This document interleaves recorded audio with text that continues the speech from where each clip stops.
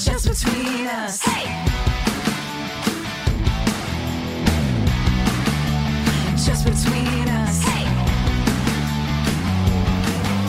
Hello! I'm Allison Raskin. I'm a writer, director, and pro-choice. Hi, I'm Gabby Dunn. I'm a writer, bicon, bisexual icon, wink, and Dua Lipa superfan. Oh, interesting. Oh my god, have you heard Future Nostalgia? No, I haven't. It's really good. I love a female pop vocal. Mm-hmm. My Spotify most listened to was Carly Rae Jepsen, Lana Del Rey, Miley, Ariana Grande. It's all that kind of stuff. Rihanna. So Dua Lipa has joined all of us. She's also a gay icon in a strange. I don't think she's queer in any way, but she's kind of reached this Cher level of gay iconship. And it's sad because it's dancey pop stuff, but no one can go to the club anymore. I dance at home. Yeah, exactly. You're just dancing at home. You're truly, as Robin said, dancing on your own. This is Just Between Us, a variety show filled with heartfelt advice, ridiculous games, and brutal honesty. Okay, so say why you're pro-choice in your little intro. Well, because we may or may not have Alexis McGill Johnson, the acting CEO of Planned Parenthood, coming in later for some tough questions. Did you think that you had to say that so she would start listening and go, oh, okay, phew, this was an episode worth doing? No, I've just run out of descriptors, and I was desperately racking my brain and thought, oh, that'll be thematic. Yeah, well, I think the people know your political stances by now, right? Remember people used to be surprised that you were liberal? Does that happen anymore? I don't think they were surprised I was liberal. I think they were surprised I was so political, which didn't make any sense. I think way in the beginning, people assumed because you were into marriage, you must be conservative. I never got wow, I can't believe you're liberal. I just got shut up about your views.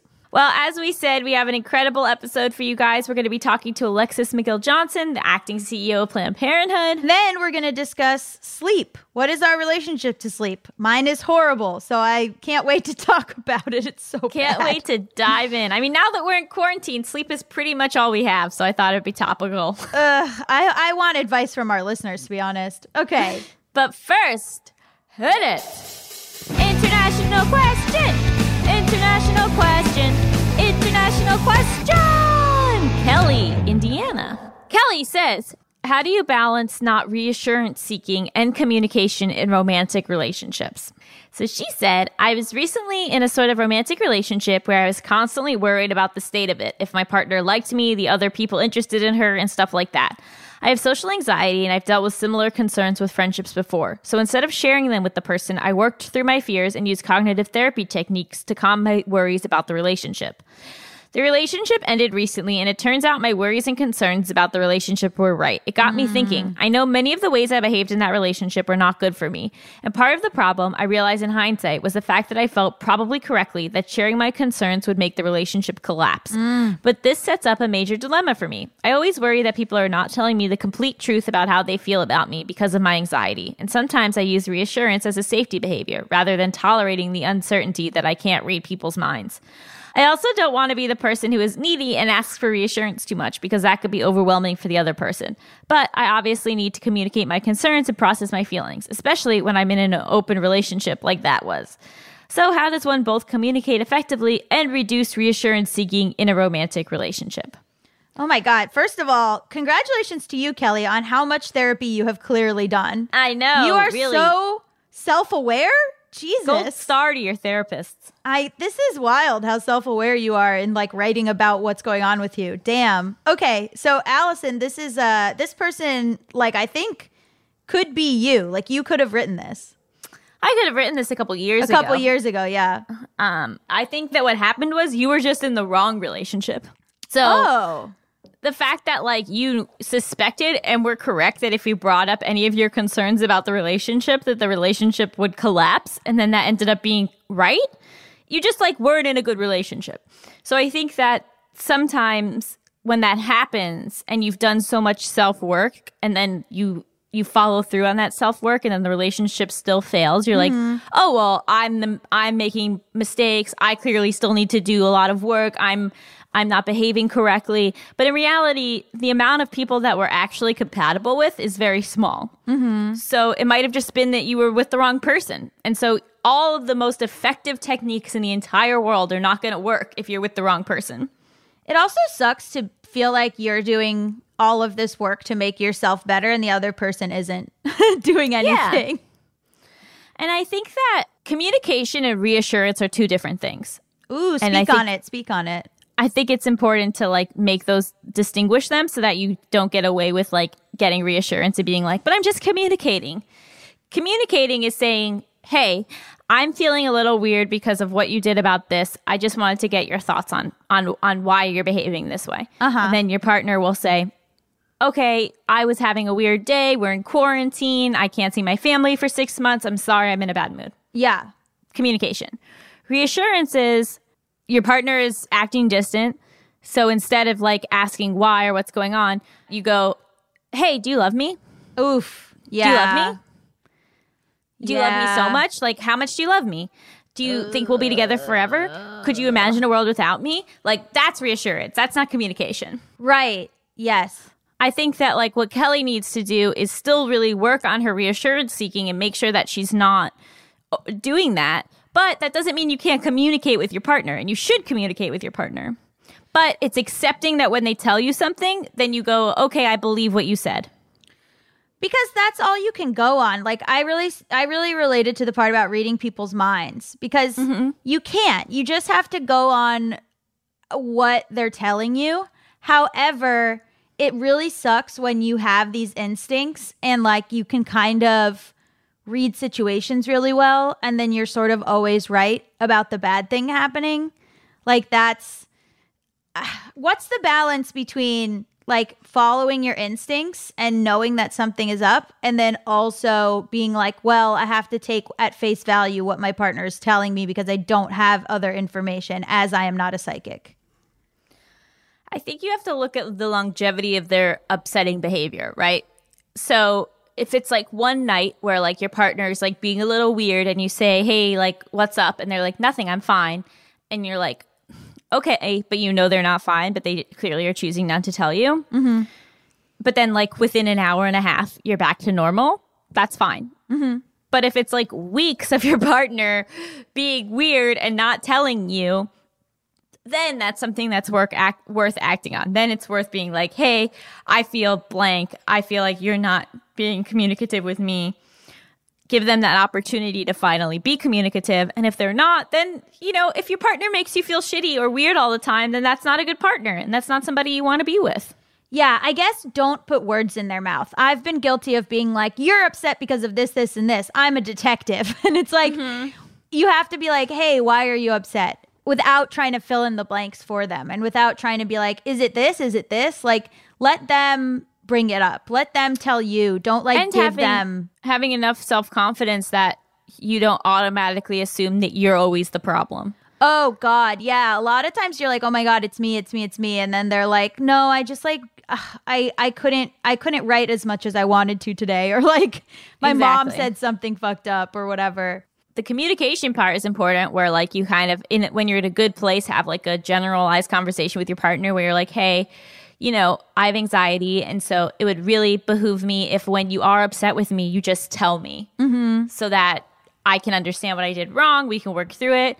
But like if you do any sort of like withholding, distant behavior, then that's when I start to really spin out. So if we can just have an agreement where if I'm the cause of your irritation or I'm the cause of you feeling badly, you just tell me, then I can then assume that when you don't tell me it's me, that it's not me. Yeah, totally. I've been working on this with my partner where like if I'm disappointed or if I have like a feeling, it's not necessarily that they have to fix it. Even if they do something annoying or if they do something that like whatever, or if I hurt their feelings or something, sometimes it's just like, just give me a day. Or like, it's not like, oh, rush and reassure and you have to love me at 100% at all times. And like all that, like sometimes it's just like, let me sit in this for a little bit. I'm having a negative emotion. It's okay that I am. We don't have to like, it's not like The Sims where you have to like rush to be in green at all times. You know what I mean? Like, I don't know what you mean. Oh, well, okay. I've never played The Sims. Really? I think you would like it. What do you think about working through all this stuff in therapy and not talking about it with people? Because I know you did that for a while.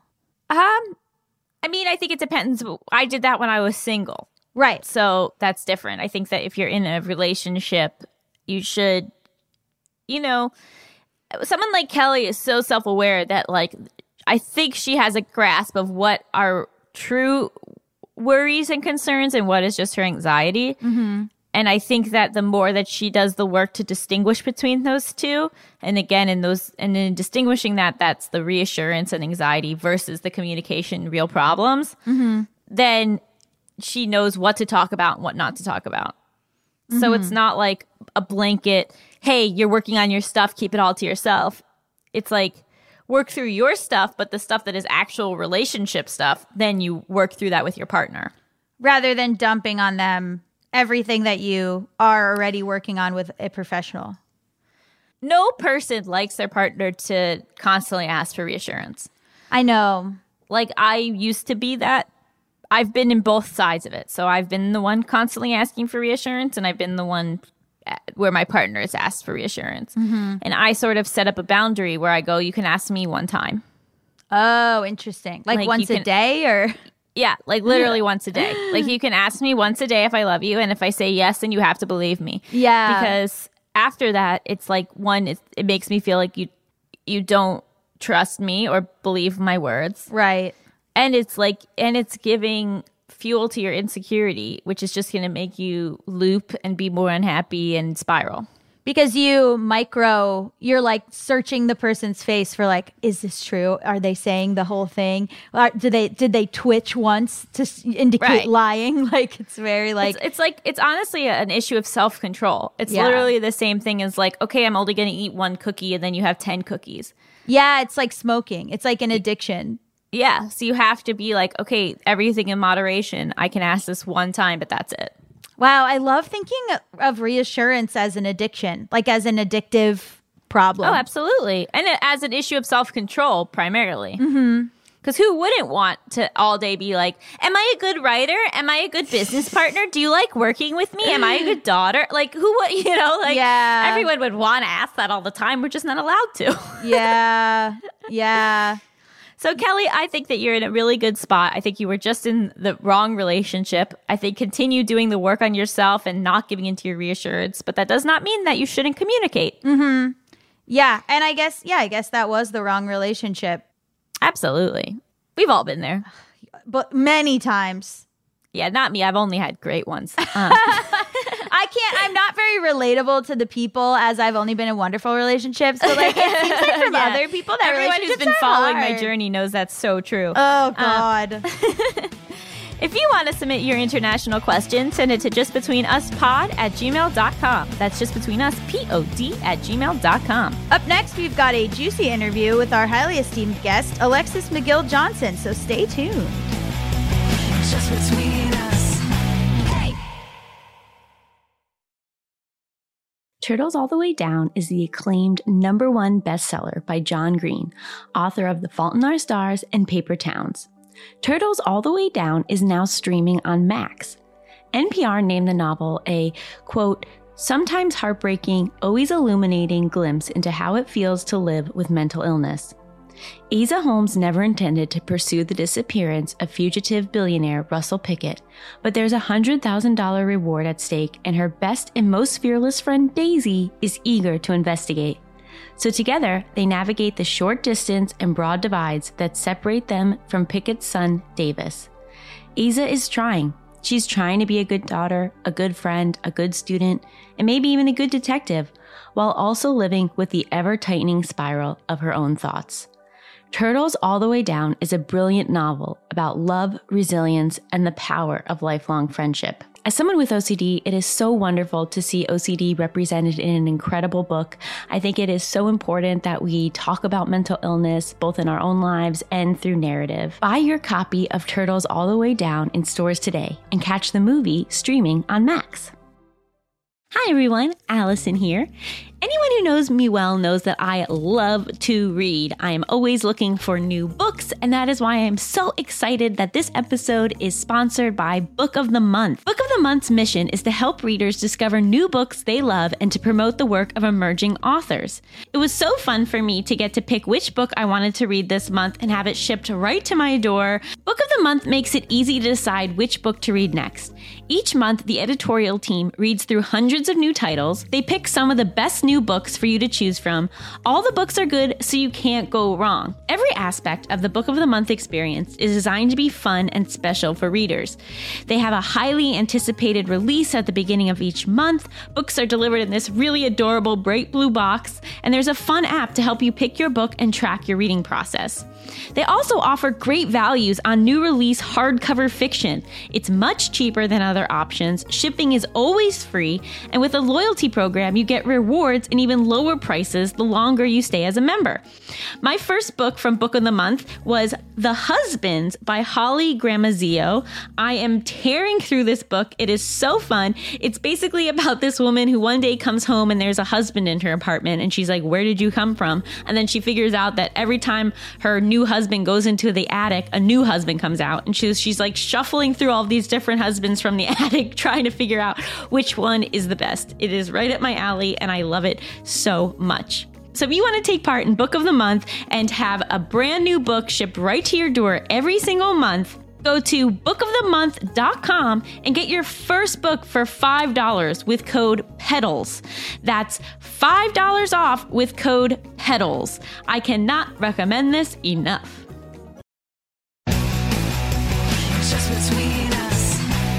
Welcome back to Just Between Us. It's time for the juiciest, most scandalous, controversial segment known to all of podcasting, Tough Questions. Hi, today we have Alexis McGill Johnson joining us. Hello. Hi there. Thanks for having me. Can you tell us a little bit about what you do? Yeah, well, I run the Action Fund, which is a Planned Parenthood, as you know, is a health provider. We provide reproductive and healthcare services across the country. The Action Fund is there to defend the kinds of healthcare that we provide because, when you start providing care around sexual and reproductive healthcare like abortion, people find ways to attack it, and the Action Fund is here to defend it. And right now, while we're in quarantine, those sneaky Republicans are trying to attack abortion more than ever, right? Can you believe it? Can you believe they would actually use a global pandemic to play a political game? Yes, I can. Yeah. Can you explain to our listeners what's going on? For sure. Absolutely. Yeah. I mean, essentially, yes. I mean, they're essentially using a global pandemic to push a political agenda around people's lives. They were trying to make an argument that they should, essentially abortion because it would require people to come out during the pandemic, and that it wasn't time sensitive, which of course we know abortion is time sensitive. We know that access to reproductive health care is time sensitive, and it is essential. And what we're seeing is actually, women continuing to do what we always do, which is take matters into our own hands, driving hundreds of miles out of state in certain parts of the country to access safe and legal abortion, and it's just unconscionable. What are some things, even anecdotally, that you're hearing about people doing during the pandemic to try to access abortions or access Planned Parenthood's care? Yeah, so there have been a number of states. I guess I should back up a little bit, right? So that obviously many states are in sheltering in place. They have these sheltering in place orders, which is a great thing to help us flatten the curve. And some states decided to extend that to offer executive orders through the governors to essentially ban and restrict further access. Mind you, these are many of the same states that already have really restrictive access on abortion. And what people have done is they've gotten on planes, they've gotten in cars, they've driven hundreds of miles, which means that they are taking the risk not only of exposing themselves, but also others to the new coronavirus. Some patients may have been attempting to self-manage abortion. And then, of course, there will be many who are simply just forced to wait until it's too late and they can't actually get the care they need. Yeah, I think you said in another interview that they're using the pandemic as a cover for this political move of like trying to make it impossible to get an abortion. And the problem is like in Texas, especially, the court upheld that decision, right?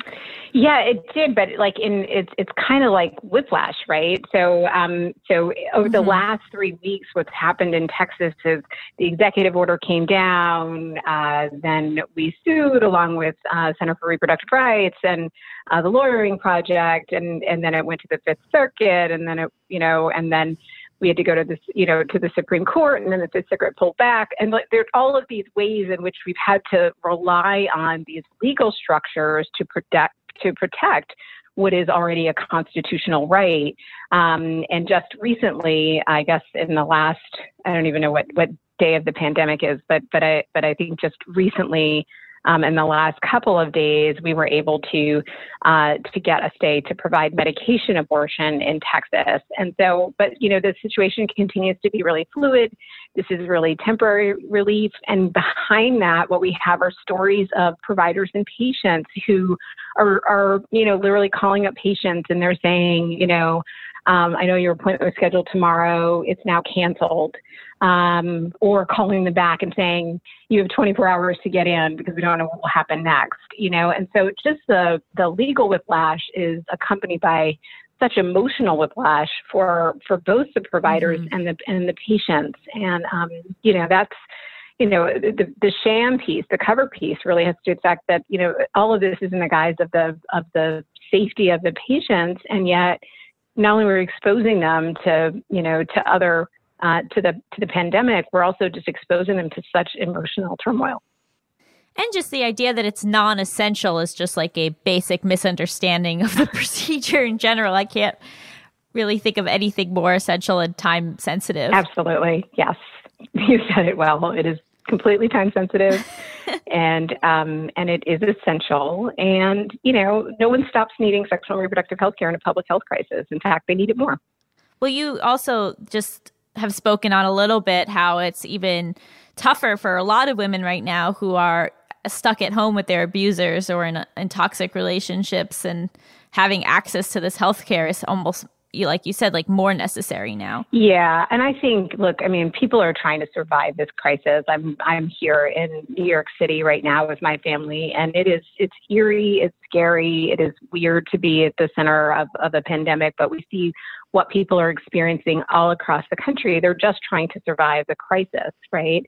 And I think women in particular are, bearing the brunt of a lot of the work already in this crisis, right? They're homeschooling children. They're the ones who may be working low-wage jobs because they've been deemed essential. They are making up the majority of healthcare workers. And, when you layer on race and class on, you see that Black and Latinx communities have faced harsher economic consequences, right? So in some ways, it's like, they've been deemed essential workers and then at the same time told, actually, but you still don't have control over your own body. And, I think when you think about the kind of structural inequalities that impact people of color, that impact women, to play with healthcare on top of that just feels incredibly wrong. And can you speak to a little bit about what Planned Parenthood provides in addition to abortion services? Oh, absolutely. Planned Parenthood provides family planning, birth control, sexually transmitted infection testing, so STI testing, treatment, HIV, PEP and PrEP, prophylaxis, and also obviously safe and legal abortion. Planned Parenthood also provides sex education, sex expertise, right? So, also the time that people are staying home and sheltering in place, and, with folks, even if you're not in a situation that is complicated, that may be loving, that may be a big portion of what you may be doing now. And Planned Parenthood is, continues to remain open online through telehealth for access for to get access to those services. Oh, yeah. I used to use Planned Parenthood all the time in college because that was the only affordable thing. And I think people have a misconception that it's just an abortion clinic. Yeah, and look, I think that we proudly and unapologetically provide safe and legal abortion, and I believe that the more I can say that, the more Planned Parenthood can say that. I think it's critically important because people choose to have abortions for all kinds of reasons, and we should not stigmatize that. And there are also other. Abortion fits within a broader spectrum of reproductive health care, identity care, things like gender affirming hormone therapy, that, coming up when I did, we went to, our girlfriends went to Planned Parenthood, totally in secret, not just because it was affordable, but because we couldn't tell our parents that, or we didn't have relationships with our parents to have those kinds of conversations. And so the fact that for a century, Planned Parenthood has been an incredibly important, trusted provider in community, and that people have seen it and understood it as being kind of that safe space to get care no matter what.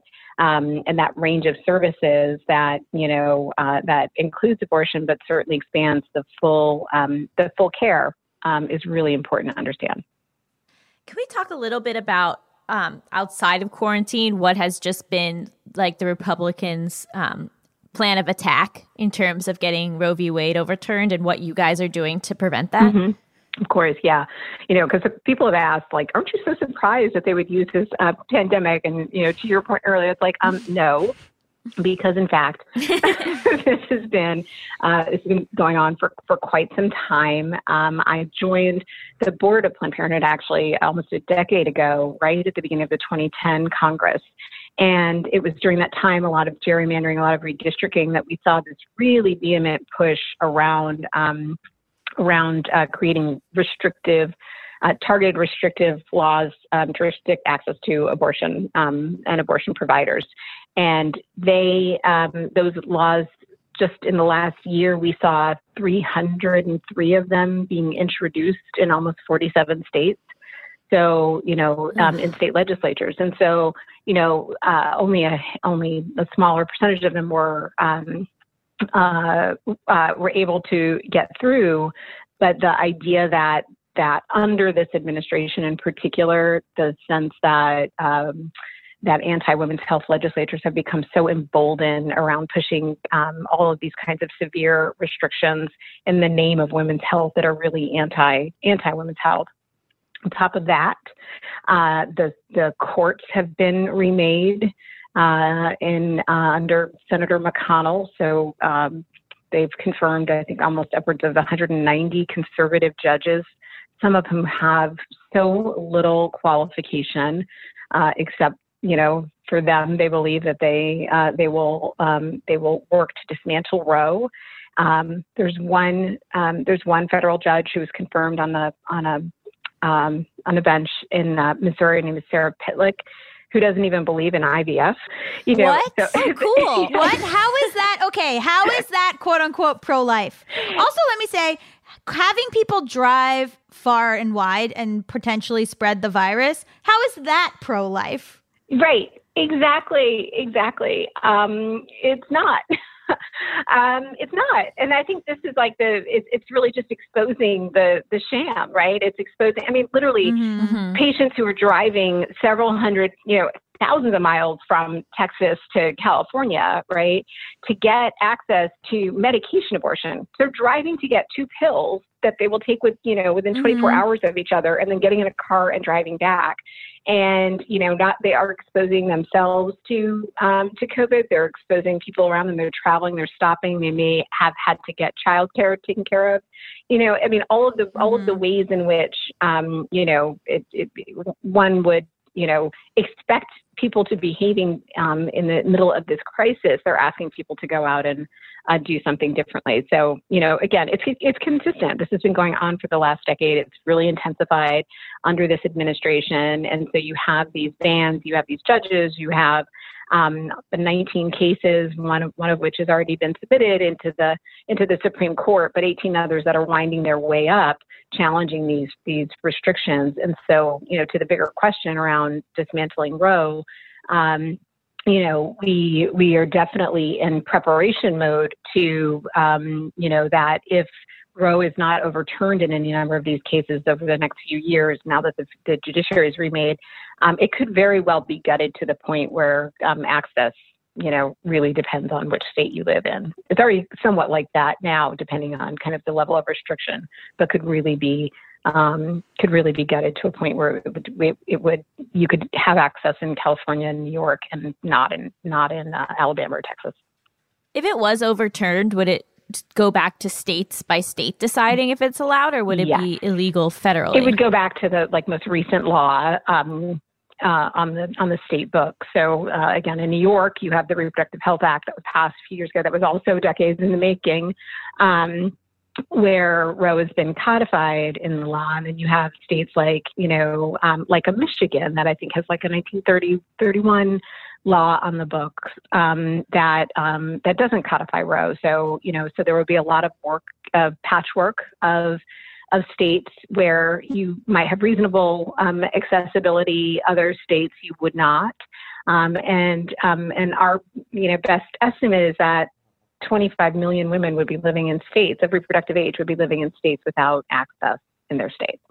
So it's sort of why state legislatures and like local voting is so important now, because in the federal government, all of these judges have been put in place who are just like actively against it. Mm-hmm.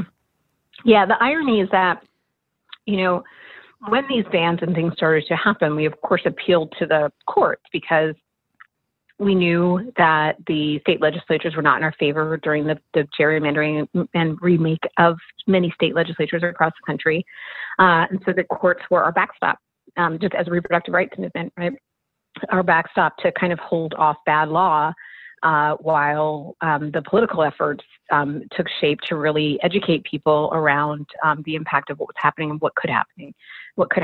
So, so the courts have been holding a number of these bans. They've been working their way through, but as the courts have been remade, they're now in a position, they're in a more conservative frame, and they will, obviously have more incentive to do things that will eliminate or reduce access to abortion.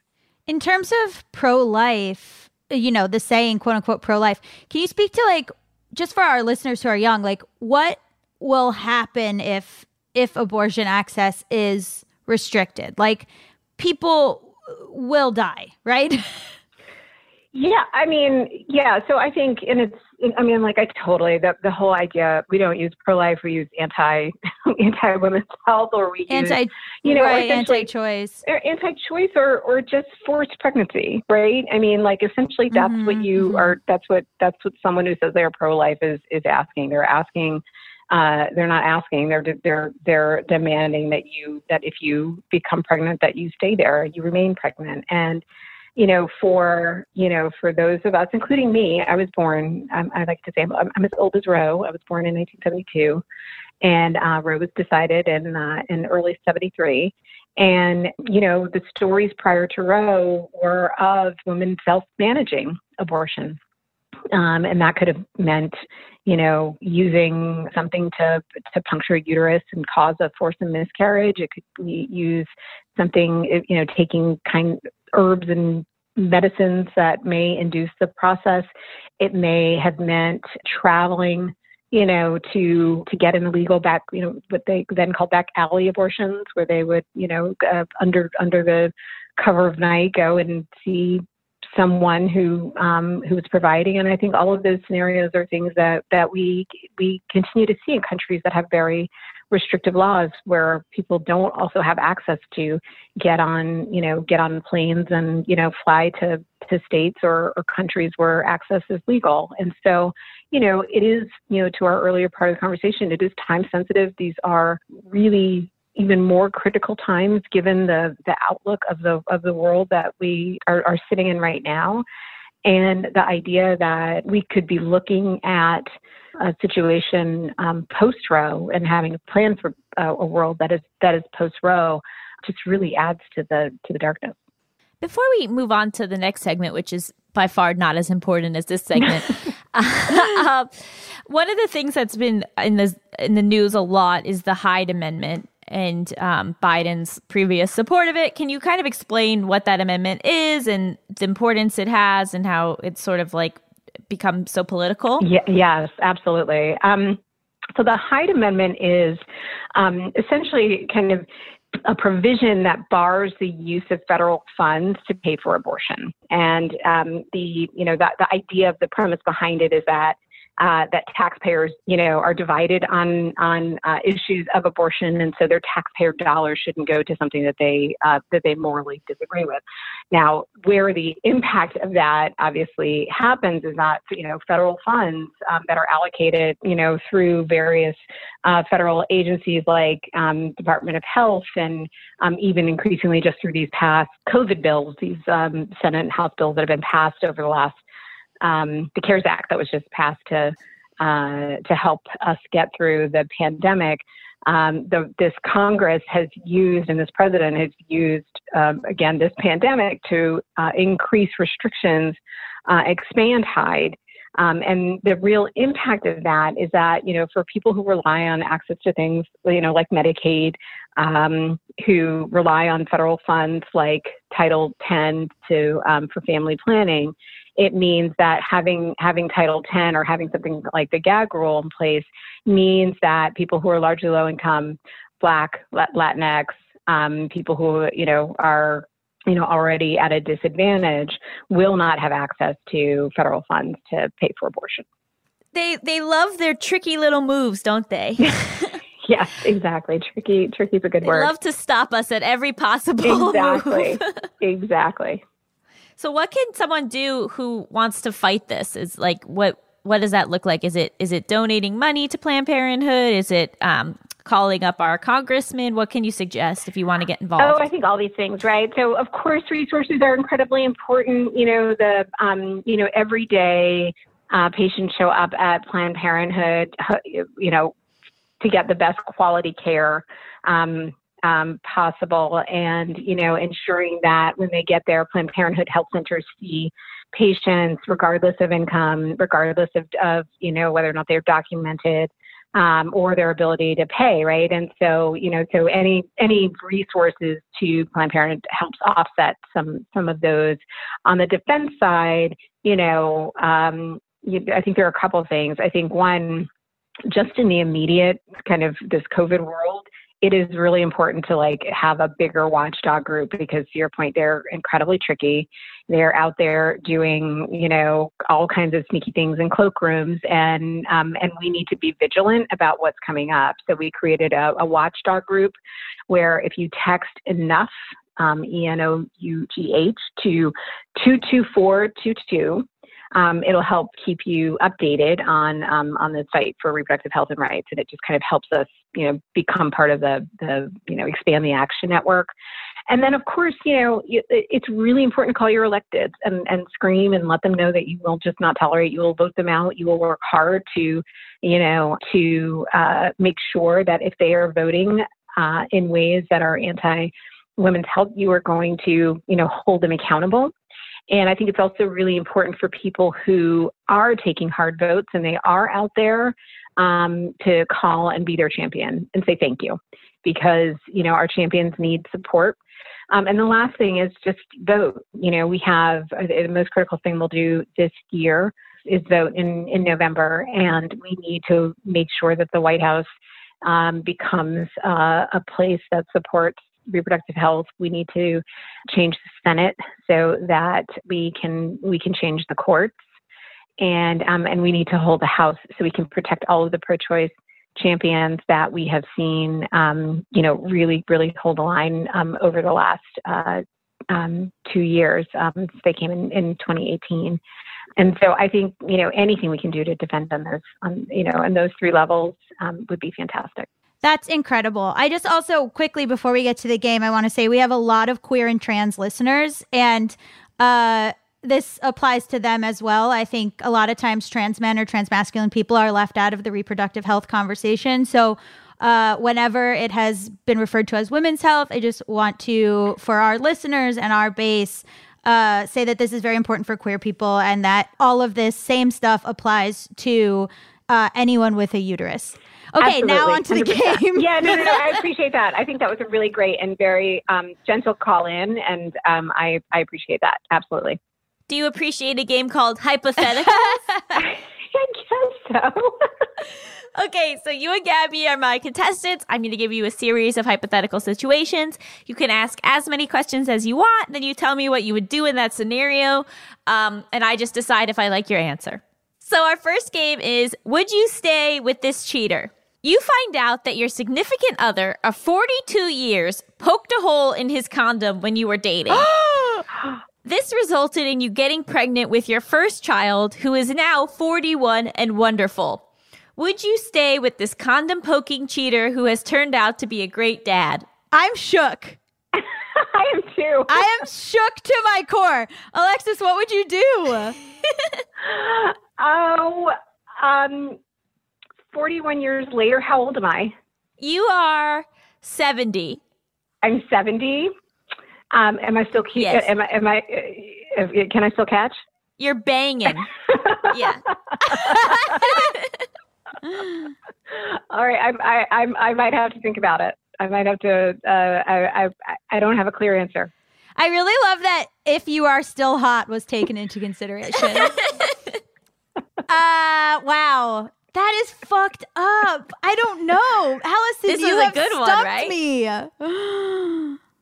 Oh my God. I think the right answer is that they have to pay like a fine to you every week. Yes, absolutely. Absolutely. Oh my God. Buy me a car. Yeah, like they have to do all the chores, pay you money. Wow. That is so fucked up. That's a really good Jesus. hypothetical. Wow. That made me think. Thank you so much. Here's our next one. Are you a terrible parent? Your adult daughter has gotten very into crystals and doesn't believe in Western medicine anymore. One day, she falls very ill, but refuses to go to the doctor. So you drug her tea and take her in. She receives some much-needed antibiotics, but then when she wakes up at the hospital, she refuses to speak to you.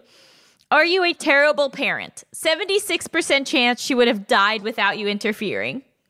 Oh my God.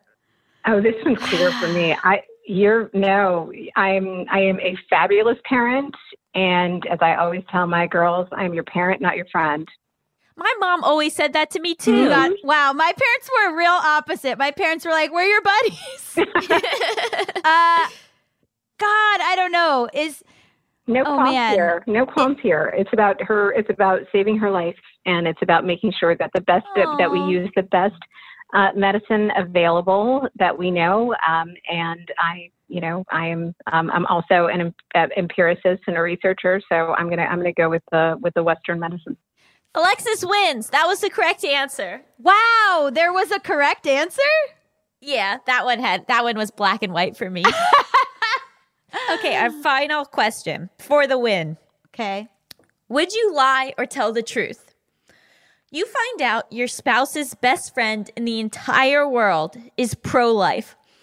They have kept this a secret from your spouse on purpose and beg you not to tell them. Would you lie or tell the truth? You made the discovery after finding their posts on an alt-right pro-life forum you were reading for research. Yikes. Oh my God.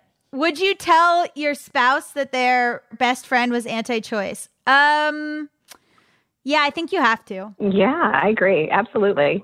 I think you have to. Because it's like spousal, like when something's a secret, is it a secret or is it a secret and then your partner can know about it?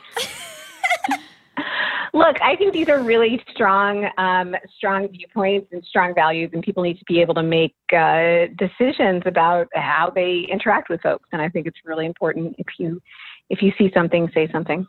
Again, correct answer. Yeah, wow. Alexis wins. Alexis is the winner. Fun.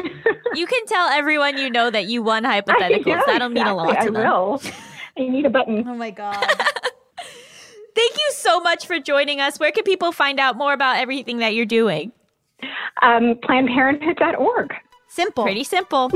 Thank you so much, Alexis. I really appreciate it. Thanks. It was great to be with you guys.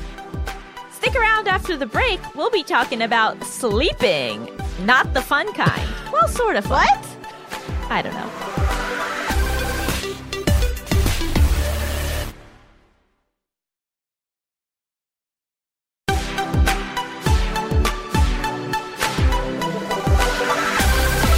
Welcome back to Just Between Us. It's time for topics. XXXXXXX. Z. Was that like a snore? Yeah, a snore, yeah. Yeah, because this week we'll be talking all about sleep, baby. Like how people fake sleep where they go, choo, ha, and it's like, that's never how anyone has slept in the history of time. Or they go like, you know what I mean? When you're like fake sleeping? Sure. Whatever. Anyway, the point is that that's not how people sleep. So sleep is so strange and also so personal. So like I have very specific things that I need to be able to sleep. Okay. Which is primarily a very smushy pillow. So I have to like travel with my pillow or else I have a really hard time because I think that I have a short neck. And so I can't sleep on a high pillow. I need a very smushy pillow. And when I've traveled without it, I've had to resort to using towels as a pillow. I remember this. I've used bathrobes as a pillow. I think I've used like a sweatshirt as a pillow. Because it needs to be mushier than pillows typically are? Yes. Wow, interesting. Is that your only thing that you have? And I also really like to clutch something to my body, which is often a pillow. Wow, so there's a lot of pillow-based situations happening. Yeah. Like, I don't care at all about the mattress. The mattress can be anything. Wow. But I have to have a very soft pillow. Then I also clutch a pillow to my body. I am shook by people who can just fall asleep anywhere. Like people who are just asleep in the car or people who are just like asleep on airplanes. I'm like, what's that like? Awesome. What is your life like? I nap a lot, but I don't know if I necessarily fall asleep during my naps. What? Like, I'm always napping, but like I'm awake. You mean you're just that's just called laying down? Yeah, but my eyes are closed. I'm not like reading or watching TV. Like I'm having a serious rest. But you're not asleep? No. Interesting. Sometimes, very rarely, I'll fall asleep during a nap.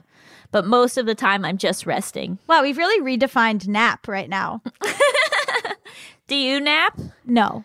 I can't sleep at all. It's horrible. I wake up so easily. Like a dog could bark like 40 streets away and I'll be like, I'm up. Yeah. I wear earplugs. I wear a face mask like over my eyes. I have blackout curtains. I have a little sea salt lamp that I use. Like, it is a full production. Sometimes. What is a sea salt lamp? It's like a lamp that has like warm, like little warm lighting that I'll sometimes put on. I have sometimes like a white noise type thing I'll put like that on my phone or like a sleep meditation on my phone. Once again, I recommend The Honest Guys. That's a good sleep meditation situation. Like, it is bad. And I also take medication to sleep. And it still doesn't work? Sometimes it does. Well, I've tried Ambien, and let me tell you, that's a journey. Ambien is crazy because you are awake and walking around and functioning. If you don't go to bed right away, you are awake and walking around and functioning, and you think you will remember everything, and you don't. Really? The first time I took Ambien, I went to sleep in one outfit and woke up wearing completely different clothes. Well, I often strip in the night. No, I'm talking about like I had changed my pants and you were changed in a suit? I was wearing a full tuxedo. And I don't even own a tuxedo. It was crazy. No, like it's weird to wake up in different clothes than what you were wearing. And be like, yes, wow, disorienting. okay. I have like fully had conversations with people on Ambien and I don't remember it. Like, it is a wild drug. Why are you not just immediately going to sleep? I have when to you're on now. it? That's the new thing is that I have not new, but like the first 3 times I was like, oh yeah. And then it was like, no. So I just go right to sleep if I take it. But would you rather do Ambien than weed? Weed has been helpful. And I'm also worried that because I usually take something to go to sleep, that it's a dependency. Yeah, but honestly, that's okay. If it's like, I think if you like need weed to go to sleep, it's fine because it's like not hurting your body. No. Weed, absolutely. The medications, like I take Seroquel or Klonopin or something like that. That's no bueno. That's But like, then why don't you just take weed instead? yeah, I should. I will. Sometimes I do. I switch it off. I switch Just on and get off. some indica gummies. Yeah. I mean, it's like, I don't understand why, because I'll be tired, but I just can't. Like, my brain is going, always. Do you read before you go to bed? No. A lot of times I'll listen to a podcast and close my eyes, or I'll listen to like a meditation. I'll close my eyes. I think you should try reading before you go to bed. Why? I just think that it's like a really nice habit to get into. So then you're like, oh, this is my sleep time. It's reading time. Mm-hmm. And then it also will like tire out your eyes without you having to like look at a screen that's bad for you. Yeah, that's very true. And you can feel like you can read until you get truly tired. Yeah. Yeah, that's a good idea. I think people have suggested that, or that's sort of a thing that would be great to do. Yeah, it's like a struggle. And I'm also like tired during the day, but I never nap because I'm like, ugh, if I nap, it's over. Just nap. Take it where you can get it. Sleep, take it where you can get it. Yeah, I think also like it's hard to, once you get into the habit of needing a bunch of stuff to go to sleep, it's like, I think maybe that is bad for me too, because it's now I'm dependent on all of these things. I think that the word dependent is confusing because it's like it feels inherently bad, but like what if you're dependent on the habit of reading before bed, that's not bad. Like I think that it would be good if you set up like a ritual before bed every night. Mm-hmm. So that you're doing the same thing every night so that your body knows it's sleep time. Are you going to bed at a reasonable hour in the quarantine? Yeah, I've got nothing to do. But now that it doesn't matter when you wake up most days, you know? Well, but Jake has to wake up. Oh, yeah. How's that sharing a bed? Jake is the first person I've been able to successfully share a bed with. Like I used to not be able to share a bed and like actually sleep. Mm-hmm. And Jake, I can. I think it helps that like our bed is a king, but we've traveled and had to share queen and I've slept fine. I think that a lot of that is because I finally feel like comfortable. Yeah. My partner loves like cuddling to sleep. Mm-hmm. I'm like, okay.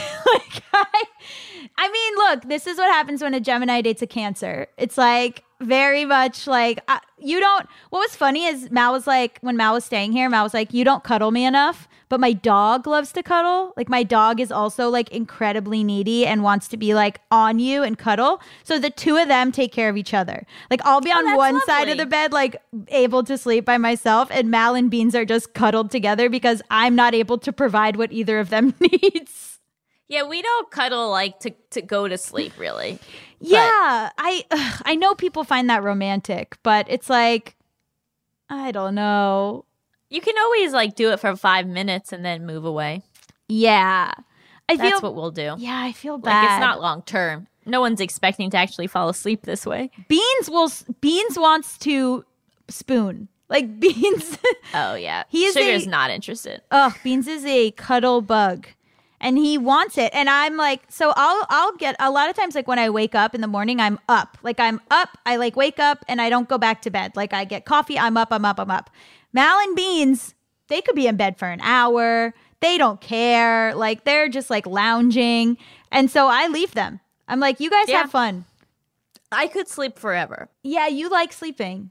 Like I could go to sleep at 10 and sleep till 10, no problem. I could sleep till like 3 if I wanted to. I just don't let myself. Really? Yeah, I love sleep. Oh man, But also I wake up all the time throughout the night, and I have a lot of bad dreams. So I don't really know why I love sleep. What's your reoccurring dream? My reoccurring dream is that I'm at a school, but I don't know where or when my classes are. Mm-hmm. And I know that I can access that schedule somehow, but I can never figure out how to get it in time or where the building is. Mm-hmm. Now, my other reoccurring dream is that I'm driving a car that brakes are not working. And the car crashes or it just breaks? We just keep going, and I just keep trying to avoid stuff. Oh. And then my other reoccurring dream that I haven't had in a long time is that I can't see because I have so many contacts in my eyes. And I keep pulling the contacts out of my eyes, and there's more and more contacts. And then at a certain point, my arms stop working. Holy shit. What are your reoccurring dreams? I have a reoccurring dream about zombies, zombie apocalypse. Okay. That I'm trying to run from zombies and they keep finding me. I have a reoccurring dream about sitting on a carpet and pulling my own teeth out one by one. Oh, yeah. That I have loose teeth and that they're not that they're falling out, that I'm pulling them out, which is cool. An anxiety dream is that your teeth fall out and you don't have any control over it. And my anxiety dream is that I pull my own teeth out, almost as if like, I'm like, yeah, the bad thing's going to happen. But you know what? Fuck it. I'll sabotage it first, bitch. Like, you think my teeth are going to fall out? Bitch, I'll tear them out, which is like so indicative of a lot of things. And then I also have one that I'm like looking at screens and stuff, but they don't work. Did you ever see that movie Waking Life? No, but all the time I need to send messages in my dreams and it won't work. Yeah. Like I keep clicking the wrong buttons and it won't send the right message. So in this movie Waking Life, they talk about how you can know if something's a dream because light switches don't work. So if you try to turn lights on and off in a dream, it won't work. So phones are similar. If you try to like use your phone in a dream, it won't work. Something about our brains. Interesting. It's a very trippy movie. Yeah, you know what movie I didn't like? Inception. It made no sense. I loved it. I saw it 3 times in theaters. Yeah, we're not a couple.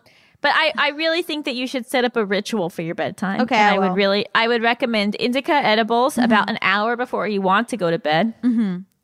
And then when you want to go to bed, you read until you fall asleep. Okay, I'll try that. And I would recommend getting a Kindle so that you can read with the light off. Interesting. Okay. I'll that's a good thing to try. I can also read with the little like, orangey light lamp on. Yeah. But I just think sometimes it helps to be reading in the dark. Okay. And then all you need to do is like click a little button and you don't need to like get out of bed or anything. Go to sleep. Okay, I'll try that. Tamika, come on in and tell us all about your sleeping habits and reoccurring dreams. Hello. Hi. What are your reoccurring dreams? Oh my gosh. They've actually evolved, which I think is a good sign. But the one that keeps coming back is the dream where you're in a car and you're not the one driving. Like someone else is behind the wheel or there's no one behind the wheel. Ooh. That's a little freaky, but I'm so used to that one. The newer one is like there's some sort of apocalypse and I'm trying to escape like a bunker of some kind. Yes. Apocalypse. I have that. Yep. I wonder where that's coming from. Yeah, I don't know. But it's always, having to be strategic and like, run from things and, you're in this enclosed place kind of thing. So I think it's probably because of what's going on in the world. Not sure. It's also about control. I can believe that. What did we think of this episode? It's really good. I mean, we learned a lot. Oh my God. Like that Alexis was so great. This is so important. And like, this was such a good angle to talk to her about. Like, we just have to be so vigilant about all this type of stuff. And I love the emphasis on voting locally, which is a thing we have to constantly be reminded of. It's also just like really, I think, helpful to remember that like it's actual humans behind this fight. Because Planned Parenthood is such an institution in my head, but then like getting to like have an actual face and voice to that fight is so helpful. And also like makes you realize that like, oh, it's not necessarily this indestructible entity. Like we actually all have to like really work together to fight this thing. Yeah, I'm always in awe of people who have dedicated their lives to helping other people and doing like all this work that is sort of thankless and a little bit behind the scenes. You know what I mean? Like, I'm sure like she gets attacked all the time and I'm sure it's like so frustrating and you're just like standing up to this stuff and banging your head against the wall. And the person who agrees to take that on, I'm like, I'm in awe of you. And she just had a lovely voice. Very soothing. What do we rate the episode? I rate it 5 out of 5 therapized Kellys. Ooh, very good. Tamika? I had an idea, but I don't know what it's called. Do you know, like when you go to sleep and you have to have a specific thing?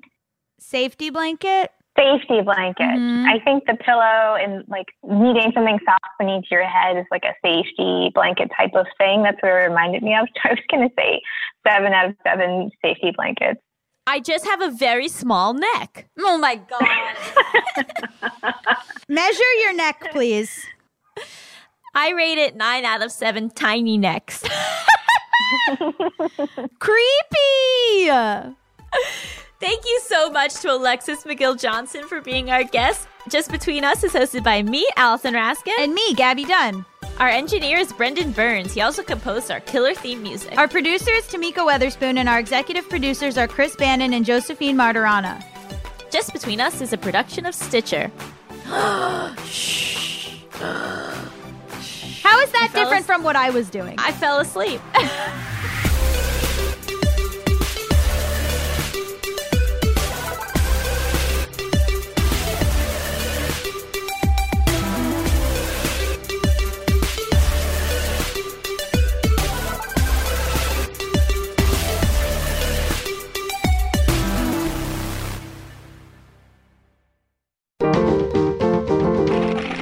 Stitcher.